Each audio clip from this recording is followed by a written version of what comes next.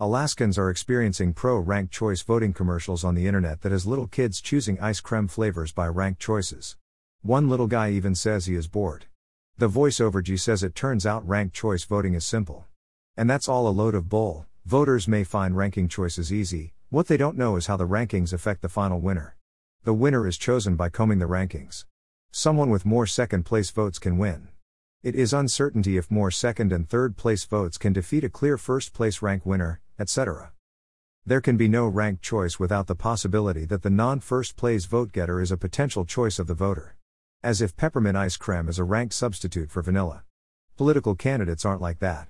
One candidate may be anti-abortion and the voter likes that, so the voter's second choice could possibly be the pro-abortion guy if they can't get the first? Republicans probably rank the two well-known registered Republicans in the race first and second, while Democrats probably rank the neo-Republican independent Lisa Murkowski first and the second-place Republican Nick Begich second and Sarah Palin, the first-place Republican, not even third. Democrats probably voted for their own party candidate second. In Alaska, one doesn't need to vote for candidates of their own party. Ranked choice voting in Alaska appears to be especially designed to let third-party candidates beat party candidates. Senator Murkowski in particular benefited from the recent ranked choice voting. She was able to get some more Republican votes and independent votes than she might have.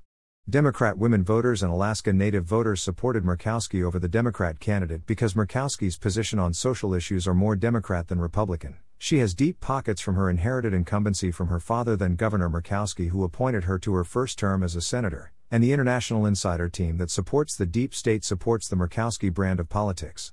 This post isn't about Senator Murkowski, it is simply a criticism of ranked choice voting that allows odd copullations and structures of political races to be decided by commission and omission of choices for candidates one doesn't want to be elected.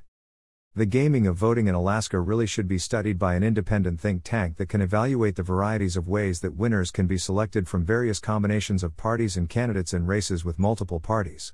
Murkowski led by 2,000 votes after the votes were counted. Yet a candidate needed to have 50% of the votes to win without going to the ranked choices apparently. If Democrats voted for Murkowski as their candidate and 25% of Republicans did, since she is a registered Republican, the party wouldn't run as their own candidate, and Democrats voted for the second-place Republican Nick Begich as their second choice, Begich would place ahead of Kelly Tshibaka, the Republican winner, on the second-choice rankings, and Murkowski would have one of the ranked choices mean anything. If the contest is close, second choices would be added to the first choices to see who the winner is. The system is implicitly crooked and allows the crooked and solid advantage.